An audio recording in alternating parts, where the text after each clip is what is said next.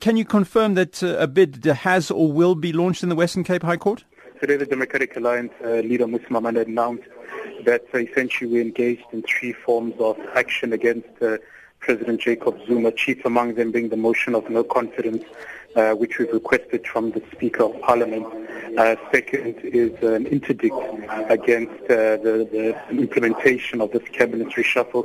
And lastly, we'll be marching to Luthuli House to garner support from people like the Deputy President, Ramathlodi, as well as the Chief of the ANC in Parliament, Jackson Mcebisi, to support this motion of no confidence. Because ultimately, if people are dissatisfied with the leadership of President Jacob Zuma and his continued looting of state funds, the Parliament is an institution that has the prerogative as well as the constitutional powers to remove President Jacob Zuma.